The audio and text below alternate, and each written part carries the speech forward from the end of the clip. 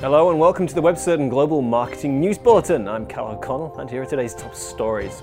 Facebook is to change its algorithm that decides what content to show in users' news feeds. Google AdWords is to get rid of review extensions, and Alibaba wants to help French businesses to sell their products to the Chinese market.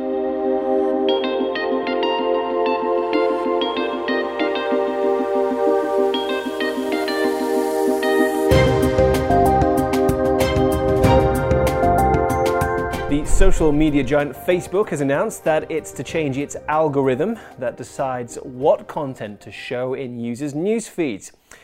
The change is expected to roll out worldwide over the next few weeks and will decrease the prominence of posts by brands, businesses, and media companies. Instead, greater visibility will be given to posts published by users' friends. The change is expected to have a large negative impact on businesses, especially media publishers, who currently get a lot of their traffic from Facebook. Facebook said that posts by businesses will be given greater prominence only if they generate high levels of engagement. The social network hopes that this will encourage legitimate brands to create higher quality content, whilst making it more difficult for dubious brands to spread false information. Google AdWords is to get rid of review extensions next month. Review extensions are a type of ad extension that displays editorial reviews of a company's product or services.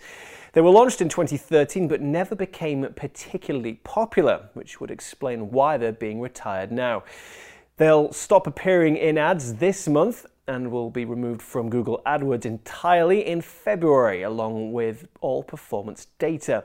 Advertisers currently using review extensions are advised to download performance reports now and to consider using alternatives moving forward, such as site links, callouts, or structured snippets extensions. The Chinese e-commerce company Alibaba has announced that it wants to help French businesses to sell their products to the Chinese market. Alibaba's CEO Jack Ma recently attended a meeting with both the French and Chinese presidents where the matter of e-commerce was discussed. Ma said that he wishes to open a logistics centre in France in the near future and increase the sale of French products on Alibaba's websites. He commented on the news, saying, "I will go to France very soon to sign a memorandum of understanding for an Alibaba partnership, including logistics, payment solutions, and e-commerce." Around 1,700 French brands are currently on Alibaba, a figure that Jack Ma hopes will increase. A new report by FeedAdvisor has shed light on e-commerce behavior on Amazon. It found that a staggering 85% of Amazon Prime members visited the website at least once a week, compared to 56% of non-Prime members. Purchasing behavior followed a similar pattern. 46% of Prime members bought from Amazon at least once a week, compared to just 13% of non-Prime members. When looking at the devices that customers were using, the study found a fairly even split between desktop and mobile. The research also identified the top factors driving purchases on Amazon. Low prices, free shipping, and positive product reviews were the three most important factors. Having a detailed product description was also found to be an important factor.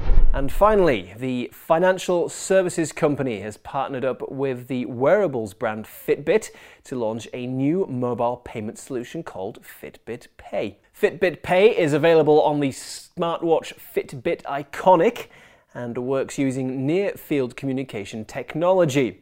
Users simply need to tap their Fitbit smartwatch against a payments terminal in order to make a payment. A spokesperson from Wells Fargo commented on the news, highlighting the increasing importance of mobile payments, saying, "Increasingly, our customers are choosing mobile to manage their finances and make payments." That's all from me today. Thank you for joining us, and be sure to check out our free Catch-Up TV service to view our full range of in-depth interviews with global digital marketing professionals, news, how-to videos, and more. See you next time.